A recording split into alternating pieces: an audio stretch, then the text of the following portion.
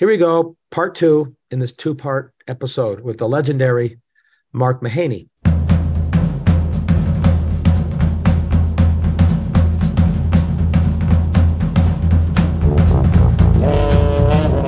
If you have yet to listen to part one, you know what to do. So in this episode, we pick up where we left off talking with Mark about the implications of cloud providers layering in AI tools, the power of Google's Bard and OpenAI's ChatGPT. It's no accident that the name of the tool, ChatGPT, has the word chat in it, because one clear use case for AI is making chatbots far better. And you and I both have the same instincts about chatbots. Everybody wants chatbot if you're the service provider. Most of us who use chatbots hate them because they don't actually work that well. If you have a really obvious question that's really easy, the chatbot will say, oh yeah, page 20, go to this part. They'll give you the URL for the answer to the question you want at their website. I want the chatbot to be actually useful. So I ask it a question. It's context specific, like AI would be, and helps me. And it's actually faster than talking to a person. And I don't mean this in an any anti way. Faster to talk to a person who has an accent that you don't understand, because a lot of the service providers are overseas with thick accents. We all had that experience. I used to have a thick Canadian accent. It's gone. But anyway. Sometimes I don't understand you, but that's okay. Well, you have a basketball accent. I'm just saying. Yeah. Anyway, but I think the question's been answered because that's the catalyst. When Google announced that they're doing AI real time, and if I understand what they announced, it's a very different tool. When you make a tool, it makes it easy for me to write a sonnet or write a paper, because it gives me an outline, which is sort of what ChatGPT is pretty good at. That's useful. That's an application-specific tool. It's an app. It's a very powerful app, but using it for search is lousy. People who have tried to use ChatGPT for search are disappointed because it's not going in real time. You can't say to ChatGPT, go tell me how NVIDIA is trading right now, because that's not what it's doing. It's not doing search. You can ask it to describe what NVIDIA is and what graphics processors units are, and give me a 10-point summary of what's important in GPUs. It'll do a pretty cool job on that. So I wonder, your other underappreciated stock, and I don't mean this to give specific stock picking advice, but in terms of where the architecture of the world is going, I agree with you on Amazon. I'm an Amazon bull, have been for a long time, only because I like their technology execution skills. Google has sort of fallen off the favored list because, frankly, they stumbled on a few things. They've tried things, as you and I talked about, like Google Glass, and really reviled and made fun of for pushing the edge on that. Remember the invectives about glass holes, people that would wear them and annoy people. Yes. But they've got really good engineers, and what they just did with Bard, their AI is pretty impressive. Yeah. So yeah, I like Google too. I've had a preference for Meta, but that's just because I thought the stock was more dislocated and revenue would reaccelerate a little bit faster. And I did think Google got a little bit. I think Microsoft did a great job of kind of pulling the rug a little bit out from Google, and then I think Google, just with its I/O conference last week, just pulled the rug right back, and it reminded people, by the way, that they've been making rugs, for longer than Microsoft has in AI. And by the way, they developed their AI internally. They just didn't buy OpenAI. No, I think people have been too polite or somehow missed that basic point, which is Microsoft is using OpenAI's technology. Microsoft has a stake in it. Google's Bard is home built. Doesn't mean it's better, but it says something about the difference between the two companies. Anyway, I like Google as a stock. I just think there's more juice in stocks. I like Amazon and Meta, but Google, there's no change in Google as the leading search engine. There's been so much debate about whether you put generative AI search results in there, will that ruin the monetization for search? And you're telling me that if you give people a better search result, a more useful search result, that they can't monetize that? I think Google has shown that if you can figure out a way to get people to do more searches, just like there was this debate when we went from doing desktop searches to mobile searches. Yeah. And at the time, the investor debate was, well, if you shrink the size of the screen, I mean, how are you possibly going to make money off little search links in a mobile phone? Well, they did. Yeah. And the really simple example I got from one of the Google executives back then, it was just a simple point, but he was dead right, which is that when you went from going from your home phone to a mobile phone, did it cannibalize your home phone usage? Yes. But did you end up doing more calls overall? Absolutely, you did. Yeah. And the same thing happened with mobile search transition for Google. And I just think that what you're doing now is just creating more. People are going to start using Google more and more. And by the way, 80% of searches on Google aren't monetized because they're not commercial. And there's only like 5% of Google searches even have multiple paid ads against them. For all of those, nobody wants a contextual generative AI response to the question of, where can I buy Washington Nationals, baseball tickets. Like, I don't need a paragraph on that. Just give me the darn link. Right. The best one, by the way. Anyway, so I think I think you got another leg of growth for Google for search. YouTube is an asset that I think they need to.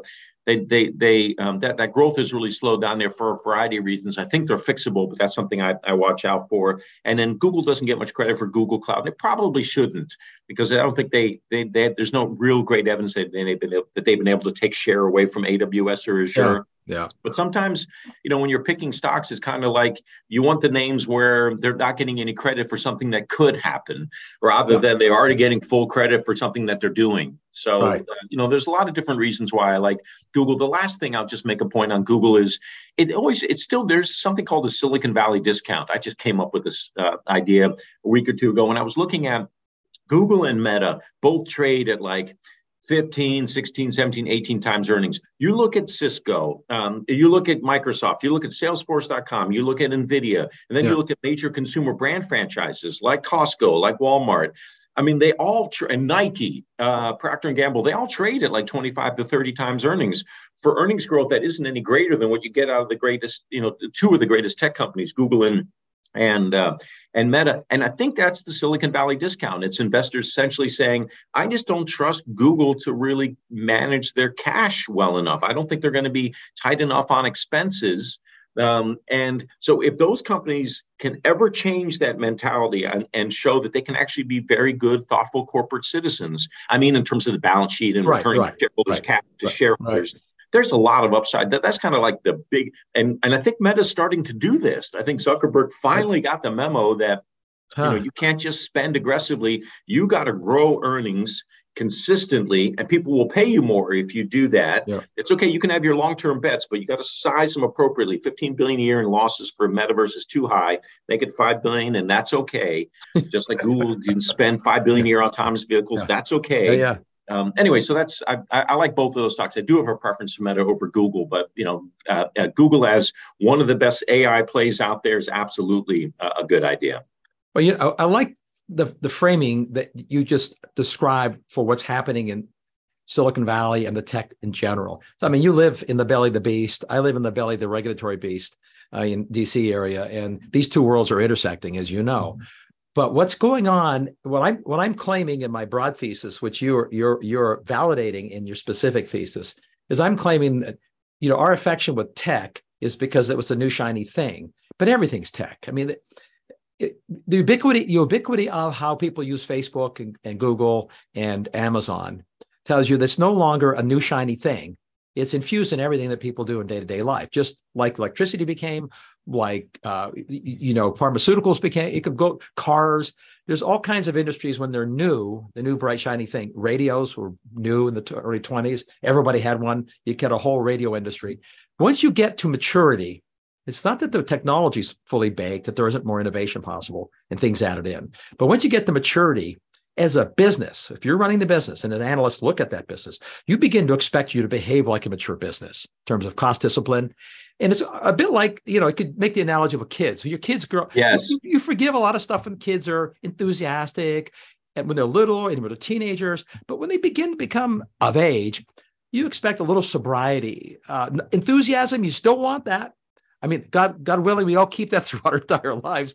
You want that, but you expect some sobriety. So here, I think you're right. Facebook got spanked. So the question would be, another bellwether You start watching for some of these companies to bring in executives, at senior levels that come out of orthogonal industries, which is beginning to happen. I mean, I think that and this is not an endorsement necessarily, it's just an observation. What Elon Musk did with his new hire for CEO of Twitter, okay, he didn't hire a tech person. He hired somebody out of a mature industry, which has been around the advertising business for a long time, 100 years, doing advertising. I mean, TV's a century old now, just about. I mean, technically, it's a century old. So I think that will tell you where that industry is going. And then if you're right, and I think you are, I'm not kissing up to you, I think you're right, that these businesses are adopting the kinds of disciplines large industries have to have in terms of how they manage their money, how they manage their employees. They can still be enthusiasts. They can still talk about the new bright, shiny things when they bring them out, new products. But I think it feels like we're at the growth stage. And I like to pick historic analogies, as you know, of the auto industry in the, I'll say the late 20s and early 30s, when cars really began to have different model differentiation. They had all kinds of, but it was already a huge industry. I mean, we're talking 30 years into an industry that was developing by the time you get to the mid 30s. But the real takeoff for those businesses, the real growth happened in the next 30 years. But they were already huge. But they had to exercise more discipline. Ford changed as a business profoundly. I mean, a good example, again, the analogies are weak. Henry Ford remember that famous line that people have used over history, that there's only one color you can get in his car, it's black. There's only one model, yes. It's Model T. And that worked really well because everybody wanted his car. Then he had to get, like all other businesses through all of history, as you mature, you offer what consumers want, you get price discipline. All of his silly excursions into owning plantations and the rubber plantation. I mean, he tried to do all kinds of goofy stuff, just like modern tech giants. And then he got disciplined and made a great company. I think you're right. I think that's the pivot. And if you're a stock investor, again, you're obviously right. You pick who's a player who's out of fashion. They're high quality, they're out of fashion. I like that thesis, but I think tech is out of fashion right now in general. Yes, it is. So just before we started talking, I looked at, and actually relates to what you just said, and I was expatiating about it. If I looked at the NASDAQ for year to date, it's up 20%, which beat the S&P year to date. Yeah, it's up less than 10%. I think it's 8%. So tech has done pretty good this year in a bad market. Or if you do the 1 year, NASDAQ it's not impressive if you do year on year. It's like up 6%, but it's still double what S&P did. And if I do the 5 year, so because I guess my brain is sort of locked on 1 to 5 year timelines because I'm not a day trader. NASDAQ still beat the S&P, right? After 5 years, up like 66%, 65. S&P is up like 50, 5 years. So if you do that kind of thing, you think about the companies in that, like Facebook, because I know that's your out of favor pick. I mean, this year it's up 90%. I mean, clearly somebody's listening to you because you're a market mover. I mean, this year you identified Facebook as a great company that's getting cost discipline. Obviously, the market believes that because look where it's gone up. Now, over the longer term, if you do the 5 year, it's not as good as the S&P. It's only up 30%. Right? 5 year on Facebook, you didn't lose money if you bought it 5 years ago, but you would have been better off buying an S&P index 5 years ago. You were twice as good. But that's not, that's a good example, the obvious example of the past not telling you much about the future, because here you are with a company that's got scale and they've now got discipline. And I'll tell you, I have a different view of their meta bet. Maybe it's the same as yours. I think the big mistake they made was not just the amount of money they put into it, but making it appear like it's the renaming of the company and renaming the company. Yes. Huge mistake. When they did it, I was on record saying huge mistake. I'm super bullish on the implications of VR and AR for consumer experiences, for research, for clinicians. It's a really big deal. And Facebook really understands how big a deal it is for a user experience. And they've got very smart engineers, but it's like, I don't know, and this is a bad analogy. It's like inventing automatic transmission in the early automobile age to make cars easier for people to use that don't like stick shifts. It's a very important feature that made cars easier to use. And it added as a nice feature, or maybe a better example, cars used to all be open. When they finally enclosed cars and they weren't open carriages like horses and buggies, that was a big deal. It's a big deal. But what a huge mistake to rename the company and act like everything is going to go in the metaverse. No, it's not. They had to know better. I mean, I'm just to me that was a head scratcher, and the market spanked them for it, and maybe they're chagrined, and they're going to quietly, and I think they will quietly now, keep pursuing the implications of AR and VR. No, you're right, Mark. I was originally a fanboy of the meta move, and I think that was a mistake on my part. I didn't know that. Sorry. No, that's all right. That's all right. If you don't make mistakes, you're not trying. So we all make those. Yeah, and I think that look. I think they should be investing. Like you want to be investing in moonshots. If you're a large tech platform, you're not investing in moonshots. That's eBay. That's AOL. So you want to be investing in these moonshots. You gotta size the investment, appropriately. I mean, I don't know how much Google has plowed into autonomous vehicles and Waymo over the years. Yeah. I mean, I'm sure if we added up, it'd be some shocking number, like $20-30 billion for which they have, nothing commercially to show for it. I mean, how many, you don't see that too often, but they get a pass on it in part because of the size of Alphabet, because they've got this cash cow called search. Yeah. So that they get a pass for it on that basis, on the fact that they've got a bit of a track record of, being highly innovative, and on the fact that everybody kind of buys the dream. They don't know when exactly the dream will come, but the idea of autonomous vehicles is kind of one. It's tantalizing. Imagine though if Google renamed itself Waymo at the time they. yes, good. That's a great point. And investors probably would have liked that initially, like I did, and then later on regretted it, and the company would have regretted it. So I just wonder about that with Zuckerberg. I'm just sort of hoping that he's another way you phrased it earlier. People becoming more sober, it's just acting their age. And I'm sort of hoping that Zuckerberg is enough of a learning animal, a mature learning animal. He does strike me as a relatively thoughtful, detached person. I mean that in kind of a positive way. It doesn't strike me as an overly emotional person, which I think is one of the reasons why people have had a hard time empathizing, warming up to him, so to speak. Yeah. He's very typical Silicon Valley. No, he's everybody's tech guy they love to hate. I mean, this is sort of it's the go-to if you want to do a stereotype. Yeah, but like investing in the metaverse, I think is a great idea. And by the way, we're gonna get very soon. The open question I have is: so Apple it looks like it's very close to announcing their own AR VR. That's headset. What I was about to ask you. Is Apple? That's the rumor, right? They're going to do glasses, AR, VR. And so, what does that mean? What does that mean for Meta? And I actually think it's probably bullish for Meta. And like the first reaction is, well, they're going to crush Oculus, and Apple's very good as a device company, as we all know. Yeah. They're not perfect at it. So it's possible that they don't just take all the market share back from Oculus. But the second point is Oculus is really, we haven't seen, AR, VR needs somebody to come in and really blow up the market in a positive way, blow it out, really create like the make it a must-have device and an experience. And Apple's pretty good. Like somebody needs to help Oculus create the market. Oculus can't do it on its own. And if Apple helps expand that AR, VR market, I actually think that's a positive, more of a positive than a negative for Meta. I think you're right. I think first, Oculus it's a nice tool, but it would, in my mind, Oculus was closer, and I'll use car analogy because car analogies get people out of their infatuation with silicon. If people ever looked up the very first the first cars of any kind, you think things like Dureo wagons, which look like a horse and buggy with an engine without the horse. That's what they looked like. They're clunky.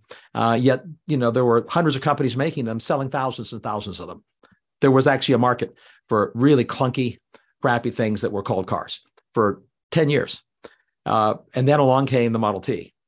So the question is, in the VR world, is is the Oculus the Duria wagon, and is the Apple going to be the Model T that opens up markets?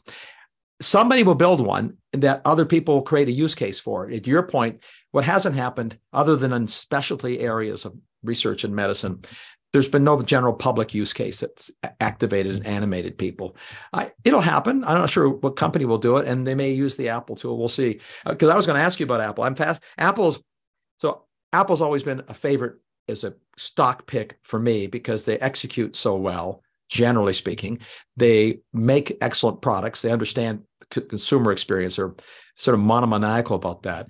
But the report I read, and I think this analyst got it wrong, said that it's puzzling that Apple would make a device, the rumor is, that has its own battery, right? That has to have its own battery pack with the glasses. And that's the claim, is it doesn't slave off the battery of your phone. You have to, or your computer, it has to have a battery in it. I read that. I said, okay, this is kind of goofy. I mean, AirPods have their own battery. It's a very successful product. The Apple Watch has its own battery. It's a very successful product. I mean, nobody thought the Apple Watch would be worth anything, but there's more Apple Watches sold than all the Swiss watches combined. I mean, they actually have a bigger dollar market share in watches than the Swiss watch industry, which is shocking. They don't have the bigger dollar in, they create a new category, and it worked. And it's not everybody wears an Apple Watch, but it's a pretty interesting, tangential expansion. So I don't know. I'm really interested in that. I don't know that if that makes Apple, therefore, a more interesting pick now. I suspect that you're right. It probably shines on other people. If it works and people get excited about VR again, then you'll be looking for, well, who benefits from VR? I mean, who's going to benefit from that user experience? And I'm sure you'll be able to use your Apple device on your Facebook platform. I can't imagine that would be impossible. They're not that crazy. They used to be. Who knows? Yeah. Or do you think they're that crazy that they'll silo it? I don't know. I think I would start off with the assumption that they're siloed, and then somehow a commercial agreement gets struck. Yeah. But you're taking me out of my field a little bit. Anyway. Well, let's finish on your field, because we'll come back to where we started about the state of the world we live in, and we're not going to go full sociological, but a lot of people are unhappy with Facebook because of the animus towards social media and its negative impacts. I've said, and others have said, it's not a new insight. I go back to my car analogy. The invention of the car is also the invention of the car accident. Yes, thank you. Okay. Social media has been incredibly beneficial to many people, not just exciting and fun, but it's had a lot of benefits, unequivocally the case.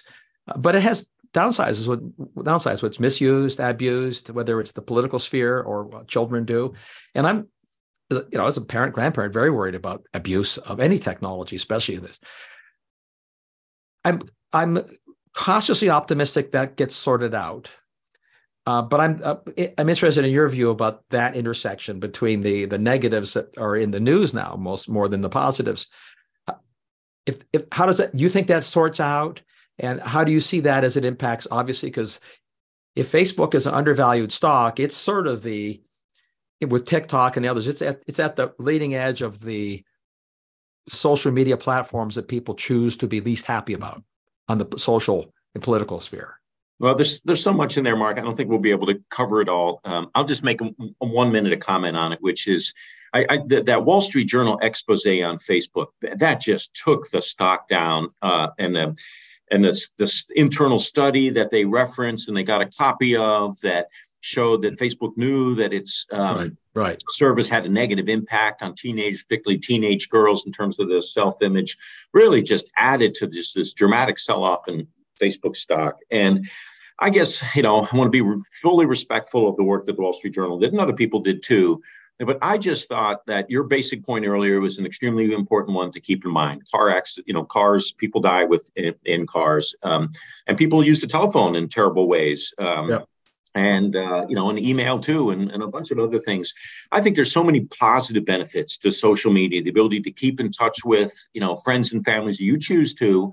And if you want to find, negative commentary, negative content on Facebook, you can find it out there. I guess I'd ask you, why are you looking for that? Like you can use it for what you want. If you want to dial some bad numbers, I know there are 800 numbers that you can get you in trouble, but why are you doing that? And instead, I just think that there's a lot of really good redeeming features to social media. And then when it comes to kids, okay, that's a different matter. I do think that, the social media have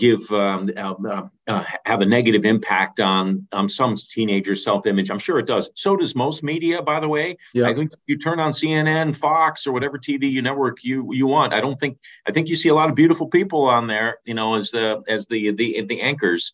So by the way, I thought it was actually very healthy that Facebook was actually running internal surveys to study their impact of their usage on teenagers. Yeah. I mean, I'm sorry, do traditional media companies do that? So I want to give them a little bit more credit for all this. And by the way, that one slide, it caught so much attention. It actually showed that a higher percentage of teenage girls actually had a positive experience with social media than a negative experience. But I just think that, when it comes to kids, should always be about the parents, and the parents have to regulate their usage of kids' time on social media and on all media, by the way. And I always think about it with my kids, the 10 kids that Tammy and I have. Like, if they weren't on social media, what would they be on? And if they're watching the television, I'm not sure that's any better, and may even be worse. Yeah. And it behooves us as parents to make sure that, we kind of direct them, we give them the right frameworks, that we set the right examples. We don't get distracted by the distraction machines, and we use them, constructively to keep in touch with friends and family, and to entertain ourselves, and that our kids learn from that. So anyway, that's my take on it. I just thought we went overboard. We just went way overboard on the negative implications of social media and forgot about the positive uses of the positive use cases. Well, this is why I like you, because you like me, even when the glass is only a quarter full, that the glass can still be filled more. I was called the last optimist by a mutual friend, Steve Forbes, and when he introduced my book and the kickoff event, and that's how he ended the introduction. So I'm going to have Mark come out, because he has an optimistic take on the world. He's probably the last optimist. So I said, that's great. I'm gonna do a podcast. I'm gonna call it the damn last optimist. But look, you and I are on the same page, and it's a good note to end on in this sense that, there's a lot in life that matters about being parents, and people forget about their role and try to assign all the blame or all the responsibility external to their family.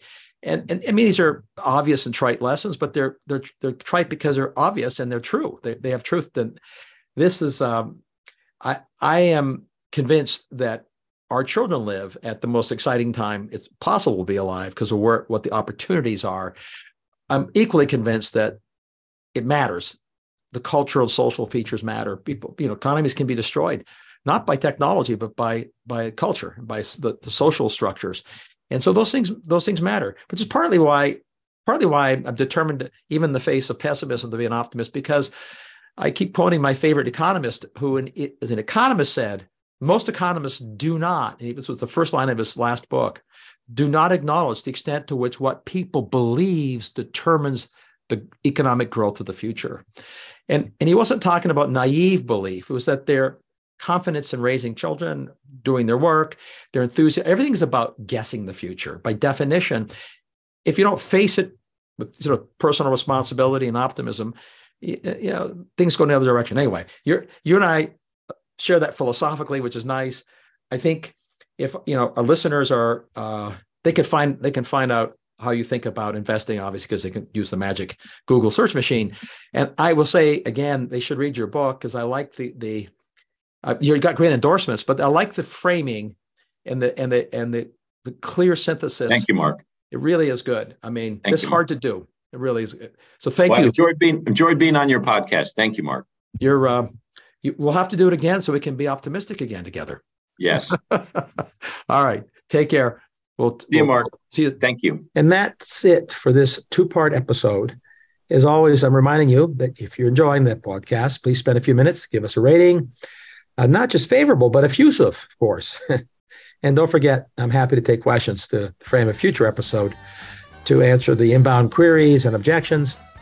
So once again, until next time, this is Mark Mills signing off for this episode of The Last Optimist.